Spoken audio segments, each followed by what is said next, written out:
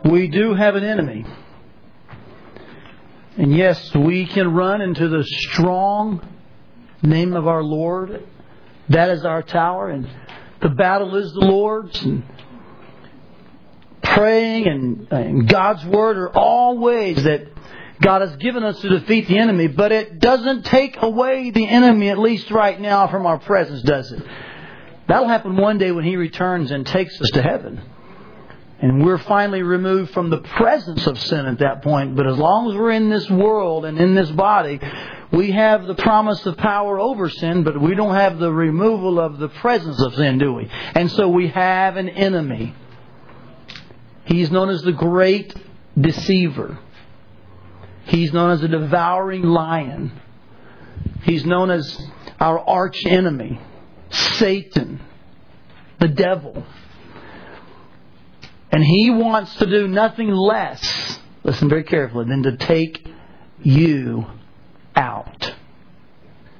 Let me say that as clearly as I can without any question. He wants to take you out. He's not interested in just sidelining you or maiming you. He wants to completely kill and destroy your spiritual life. That's what he wants to do. That's your enemy. Now, sometimes this enemy comes to us in a devouring way, doesn't he? Peter said about Satan that he is sometimes a roaring lion walking about or prowling about, looking for people he can what? Devour. We saw that in Joshua 7, right? Here's Achan, and there's an open temptation. Here's the stuff that God said, don't touch it. Achan saw it. It's wide open. He takes it and Satan devours him. It was a wide open front door kind of temptation. There was nothing deceitful or hidden about it. Satan got to Achan through just an open temptation, a full frontal attack, shall we say. But other times, Satan comes to us in a deceiving way. And that's what Joshua 9 is about. Will you turn there? Joshua chapter 9. And let's look at the deceitfulness of our enemy and how sometimes he even uses people. And in one sense, they become pawns as he masquerades in front of us and makes us think and see and feel and taste and touch things that we're sure they're true, but if you were to look a little closer, you'd find that in the details, the devil is hiding. You ever heard the phrase, the devil's in the details? If you have, raise your hand, would you? I'm going to take a poll here. Good. About half of you have heard it. It simply refers to a situation where on the surface things look pretty good. But if you read the fine print, that's kind of where failure lurks. If you're a businessman here, you're probably grimacing now or perhaps smirking because you recall a deal where it looked really good on the surface and then you read the fine print or you read the extra pages and you realize this is not what I thought it was. I mean, they do this all the time at retail stores. I'm at Walmart. On the end cap, there's a special. Watches. Lifetime warranty, $1.98. I'm thinking, dude, that's an awesome deal. Buy a watch for about $2, a lifetime warranty, I'm set. I go home, open the package. It shows me inside as I read the details of the warranty that to activate the warranty, I got to send $5 in for shipping and handling. You with me? The devil's in the details, isn't he? In other words, sometimes we are only surface observers. And if we go behind the scenes or peel back the covers or look a little closer, we'll see that perhaps things aren't always what they appear to be. Such is the case in Joshua 9. You're there, aren't you? Let's look at this deceitful chapter, shall we call it, and the ruse of the Gibeonites. Joshua 9,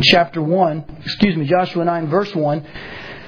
With your pen there handy, I'd encourage you as we start reading to draw a triangle on your teaching tool there in your worship folder. If you're somewhat new to First Family, it's a section in your worship folder, and we just leave that there for you to take notes each week and write the things that God's Spirit would lead you to write, as well as what's on the screen behind me. And That'll help you follow along with our text, and you'll learn more as you write things down. So I'd encourage you to get a pen, some lipstick, some mascara, something, blood, whatever. Write some notes here. We're in Joshua 9. This is what I call the Joshua 9 triangle, okay?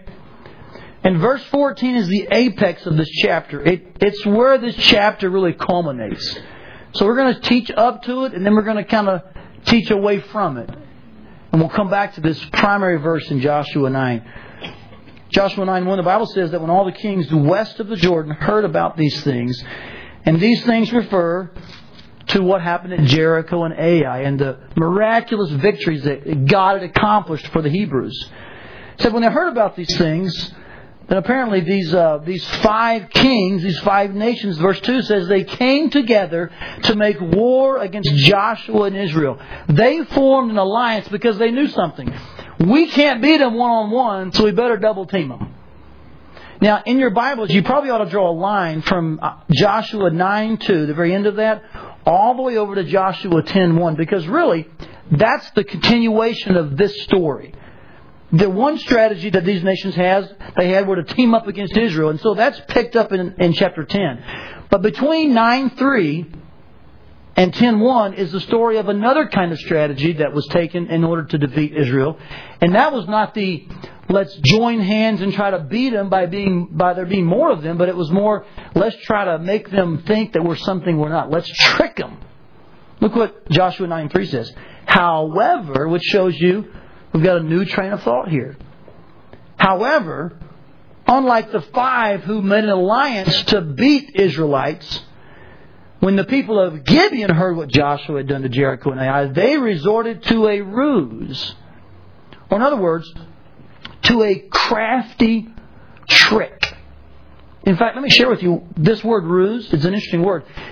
It would be very, very similar to the New Testament Greek word for the word in Ephesians 6 when it says, when you stand, you should stand against the wiles of the devil. Have you ever heard that word? It means the crafty trickery of the devil.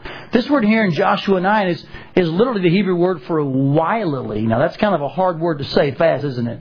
But if I said, man, you're a wilily kind of guy, I would be saying you're crafty, you're a trickster. Much the same word is used in Ephesians 6. The devil is. He's a trickster, he's a deceiver. And so these Gibeonites resorted to a trick, a crafty turn of events whereby they could fool the Israelites. Here's how it went. Verses 4 through 13 kind of lay out this ruse for us, this trick. And I'm not going to read all the verses word for word except to highlight a few of them. It says that they went as a delegation. You see that in verse 4? In fact, circle the word delegation and draw a line down to verse 11 where it says, our elders and all those living in our country said to us. Here's one of the first lies these guys told is they left the impression that they were more like an official envoy of the nation. And we're here somewhat in consultant type status to let you know that the citizens of Gibeon would like to make a treaty with you.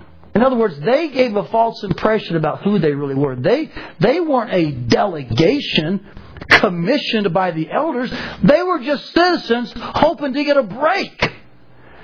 But they knew if they came and pleaded for mercy, that wasn't going to work. And I'll show you why in a minute. So they kind of feigned their appearance and made it out to be that they were something they really weren't. They kind of made their self-importance. They kind of raised the stakes, shall we say. That's their first lie. So they had this appearance of being an official delegation, having come a long way. You can read about how they wore patched sandals, and they had this appearance that they were something they weren't. Then they said, finally, verbally in verse 6, we have come from a distant country. Lie number 2. They didn't come from a distant country. They actually came from a city named Gibeon just 25 miles away, within the promised land territory that God had told Joshua to conquer. And they said, make a treaty with us. Well, verse 7 starts out pretty good. They seem to be on the right track. The men of Israel said, perhaps you live near us. How then can we make a treaty with you? And that's a legitimate question, by the way. In fact, jot this reference down. Deuteronomy 20 explains the process that the Israelites were to take when they were encountering nations. Now watch me here, okay? Don't lose me. Some historical facts for you. If the Israelites in their battle marches encountered a nation that was within the promised land, they had one option. It was to destroy that nation. If they encountered a nation outside the borders of the Promised Land, they had two options. They could go to battle with them, or they could offer them a treaty. If they accepted the treaty, then they would live on these terms of peace. And that's explained elsewhere in the law as well. Now watch this. The Gibeonites must have known this part of the law, because when they came, they said, "We're from a faraway land," knowing that Joshua then would have room to make a treaty. Are you with me? So they're asking, "Hey, now if you're really from around here, we can't make a treaty. So you better be telling us the truth." And they said, "Oh yes, we're your servants," verse 8. Then Joshua asked them a very specific question. "Who are you and where do you come from?"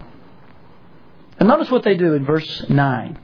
They repeat what they said in verse 8. "We are your servants and we've come from a very distant country." Now, from what I read, they didn't answer his question. Are you with me? It's like a political debate. They repeat a previous answer which actually means nothing. Are you with me? Now, I'm not real sure why Joshua at this point didn't say, "Excuse me, I didn't catch the name of your country. Where are you from?" For some reason, he seems to bypass their lack of an answer. And I'll tell you why I think he does. This is speculation here on my part. But notice what they continued to say. They repeated their answer, and then they said, "Oh, because of the fame of the Lord, your God." And they began talking about all the things that God had done east of the Jordan. Watch this, guys. First of all, I think that Joshua kind of stopped probing for one reason. I think they got to his soft spot. And this is speculation. This is just my own opinion. But as a pastor, and as a person that feels very passionate about the cause of the Lord, sometimes when people really show themselves to be on the surface, really on your side, and man, we're here because of God's fame, and you kind of let down the borders, you kind of let down your guard, and you're like, "Okay, great, well, let's talk." And I think for a moment Joshua thought, "Man, they're with me in spreading the fame of Jehovah." And perhaps maybe for a moment he just forgot to keep asking. I don't know. But I think they were very smart in their deceitful trick here, and they begin to get to Joshua and the men of Israel. They talk about God and all that they knew about God, at least from their perspective. Notice something very interesting. In their conversation, in their recollection of all that God had done here in these verses, about verses 9 and 10 and so forth, they don't mention anything west of the Jordan. You notice that? Notice the word east there in verse 10. All they mention are things that happened prior to the Israelites crossing the Jordan. You know why that is? Because if they would have said, "We've heard about what's happened since you crossed the Jordan," that would have been information probably about a month old at best. You recall there were 14 days at Gilgal. There were 7 days around Jericho. Then there was the battle at Ai they lost, and then the subsequent battle they won. So let's give that a week or two. At best, 4 to 5 weeks. That's new information in that region, and with those communication network. That would have said to Joshua, "Wow, you've heard some pretty recent stuff. You can't live that far away." Are you with me? So they say, "Oh, Joshua, we've heard about what God did months and months ago on the other side of the Jordan." See, they're laying groundwork by how they look, what they say, how they appear. All of that is so that Joshua and the Israelites will think, "Man, these guys are giving me the straight scoop. They really are from a far away country." So they give their report. Another one of their lies is found in verse 12. They talk about their bread, their clothes, their wineskins, how they were new, but they're old now, and all that's false. They made them look that way at the beginning. So everything between verses 4 and 13 is built on deception. Well, verse 14, we have a glimmer of hope that perhaps Joshua and the men of Israel are not going to fall for this ruse. Look what it says. The men of Israel sampled their provisions. Okay, they're going to go the scientific approach, aren't they? We're going to taste it and smell it and see it and handle it. But then the next part of verse 14 is where we find the downfall. Look what it says. But they did not inquire of the Lord. And in this culminating verse, this apex of the Joshua 9 triangle, we find something interesting, First Family. Listen very carefully. The scientific approach is never enough to discern good and evil. Do you hear me? The scientific approach is never enough to discern good and evil. What you need is the spiritual approach. Now, the scientific approach is not inherently evil and bad. I'm just saying it's not enough. You see, they checked their samples, their provisions. They were like, hey, we're going to check these guys out. But they left out talking to God. They didn't inquire of the Lord. They didn't run to the strong tower of the name of the Lord. Are you with me? They just handled it from a human perspective. And listen very carefully. When we handle temptation and deception simply from a human perspective, we're ripe for a detour. Because the scientific approach is never enough in discerning good and evil. You and I need the spiritual approach. We must seek God about it. Now, as you read that verse, it says that because they didn't inquire of the Lord, apparently, in their opinion, the scientific approach worked. They signed a treaty, and the leaders ratified it. So at the end of verse 15, here we have people who are only 25 miles away now. They're actually in treaty with the children of Israel. Deception worked. And you may be sitting there saying, wow, Todd, I can't believe they didn't catch this. I mean, it seems so simple to me. Well, you are reading it thousands of years after the fact, granted. And let's just be frank. I think sometimes we underestimate the power of deception. It seems easy on this end, but remember the last time you were tricked? The last time you thought that what you saw and felt and touched and heard was real and then it wasn't? Remember that time?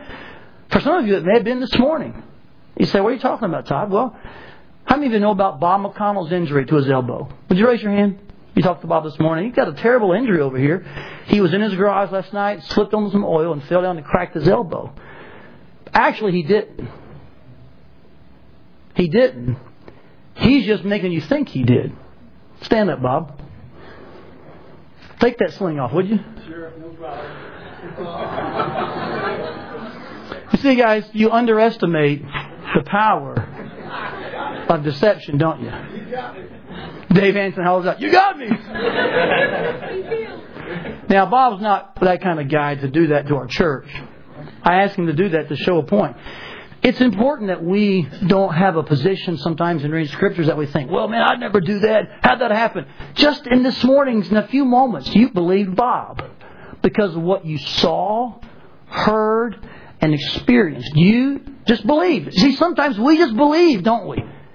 And that's what the devil tries to get us to do. He uses things close to us, things that we know, things that we think are handy, things that we think we can trust to deceive us. If you think that's a crazy thought, read 2 Corinthians 11, where Paul says that even teachers in the church, they're false teachers now, but in that Corinthian church, there were people who were masquerading as spiritual authorities. And Paul said they're really just used by the devil, who is an angel of light himself. He connected false teachers in the church with the work of the devil. Are you listening to me, church? It's not always as a roaring lion coming in with a growl. Sometimes it's as a deceiving angel of light. And what he uses everything that you know. That's why the scientific approach is never enough to discerning good and evil. It takes the spiritual approach. The Bible now says the result of their decision in verses 14 and 15 was that, you read in verse 16, they heard about it 3 days later. And I admire the Israelites. When they realized they had been duped, they didn't go off and sulk and say, well, man, they got us. They went to see Him face to face, didn't they? And they said, hey, guys, what have you done to us? You see this in verses about 18 and 19. And most of the Israelites, if you read up through about verse 21, they were ready to annihilate them. In spite of their covenant and their commitment, they said, hey, if you tricked us into that oath, we're going to break the oath and we're going to kill you. But then Joshua stood up and the leaders, and they said, no, we're not going to break our oath. We're going to keep our promise because we made it in the name of the Lord and by the God of Israel. You'll notice that in about verse 18. Most commentators believe that's exactly why they didn't break this oath. Because this oath was not just a man-made agreement. This was an oath that the children of Israel, its leaders, gave to some people in the name of the Lord. Now watch this. They felt so strongly about their commitment to God that they kept it even when man tricked them. Now, that's some serious preaching there. They kept their word. because they looked at it as they made a commitment to God. And they did. Also, I want to tell you this, that later in Israel's history, King Saul did the very same thing. He made a covenant with a group of people in the name of the Lord. Later on, he broke that and God punished Saul. I would say to you that, in principle, when you make commitments to God, think twice before you break them. Well, don't break them. But are you hearing me? In our society, man, we're just so quick to say, sure, I will, no problem, I'll take care of it. And then, oh, by the way, I can't. Whether it's in our church attendance, our church membership, our commitment to ministries, our commitment to our families, our spouses, our finances. You could think of 1,000 things, but sometimes we show very little commitment. The ability to keep promises that really we've made not just horizontally, but vertically. Learn something from the Israelites. Even when they were strict, they had the guts to say, we made a promise and we're going to keep it. Oh, that today we'd have men who want a handshake would have no doubt about their character. Amen.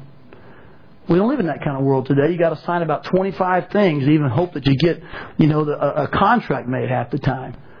I appreciate this about the Israelites, that they saw their commitment to God as so important that even in the face of perhaps shame and humiliation, they said, we're going to keep our word.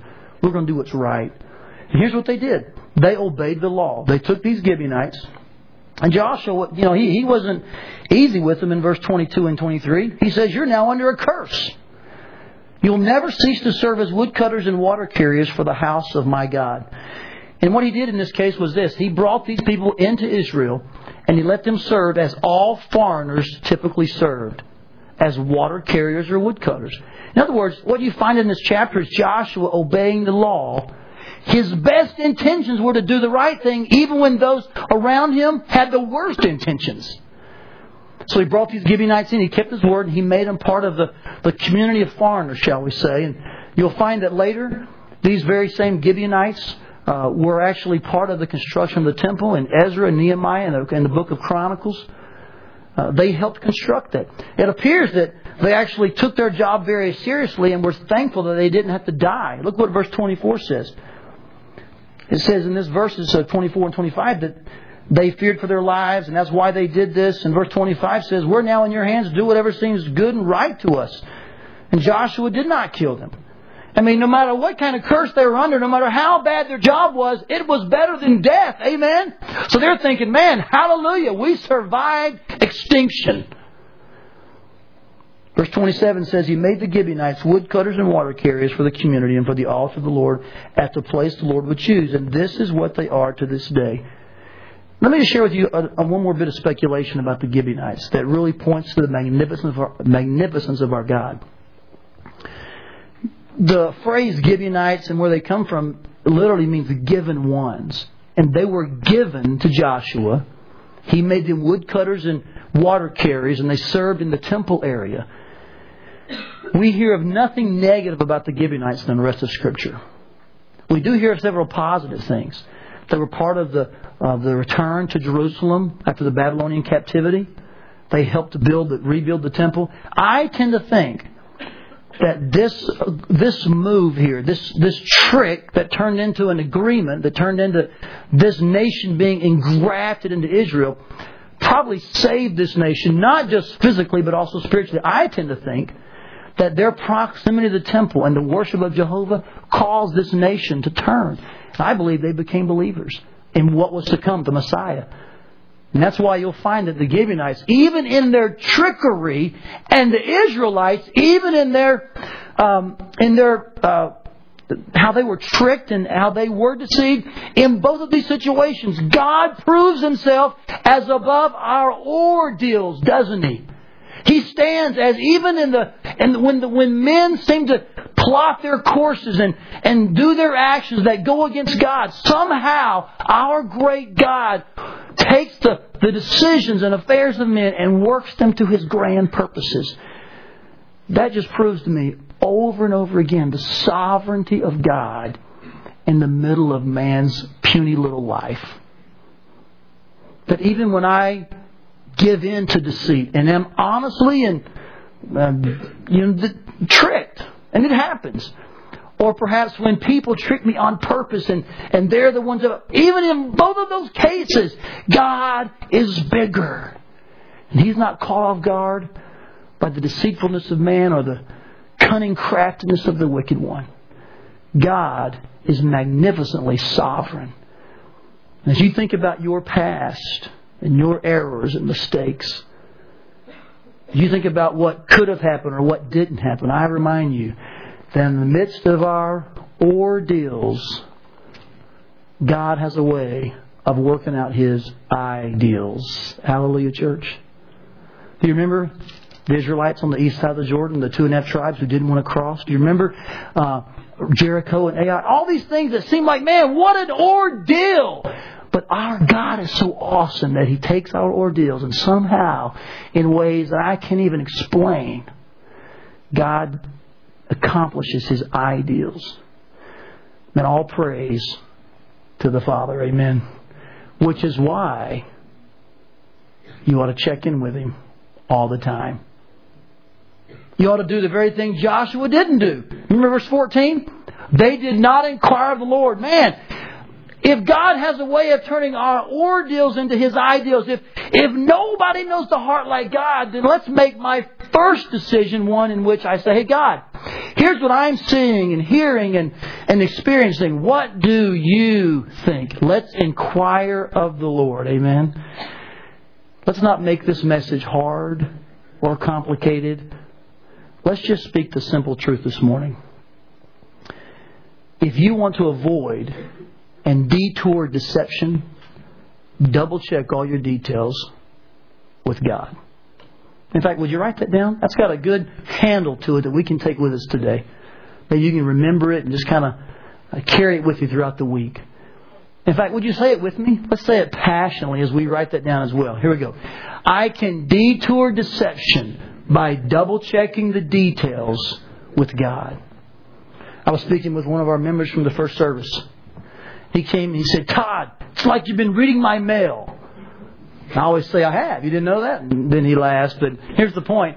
He said, I was just talking to my job this week about a possible transfer. I knew I had to move. And I was aware of that and praying. I was like, God, I hope they want to move. And he said, we didn't want to move. We thought we had to move. And he says, so make a long story short, I was talking to someone in my lighthouse. And they just said to me, well, have you prayed about that transfer?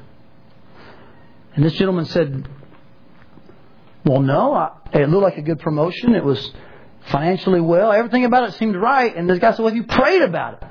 He said, no. He said, I will tonight. That night they prayed about it. And then 2 days later, his boss came and said, listen, I know you don't really want to move, but I thought you'd have to. And he said, how about if we make your next promotion here in Ankeny? You stay right here. And he said, Friday he signed for a promotion here at Ankeny. He's not going to move now. Isn't that awesome? He said, Todd, from the service, I was ready to do whatever it takes to make sure I go with the job because that's the right thing to do from all the man-made perspective. He said, but then when I prayed about it, God said, I don't need you to move. I don't want you to move. Your spiritual life's a lot more important than your occupation. And he said, I'll just work it out for you. Stay right here. And he said, Todd, I'm sure glad I prayed to God as opposed to just checking things out on paper. Amen. You see, I'll say to you what I said earlier. The scientific approach is never enough to discern good and evil.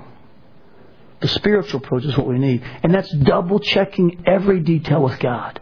Does it line up with the Word? Is the Spirit of God confirming this through the Scriptures? Is the people of God confirming this through what's happening in my life? Is God on board with this? Is this the will of the Lord for me?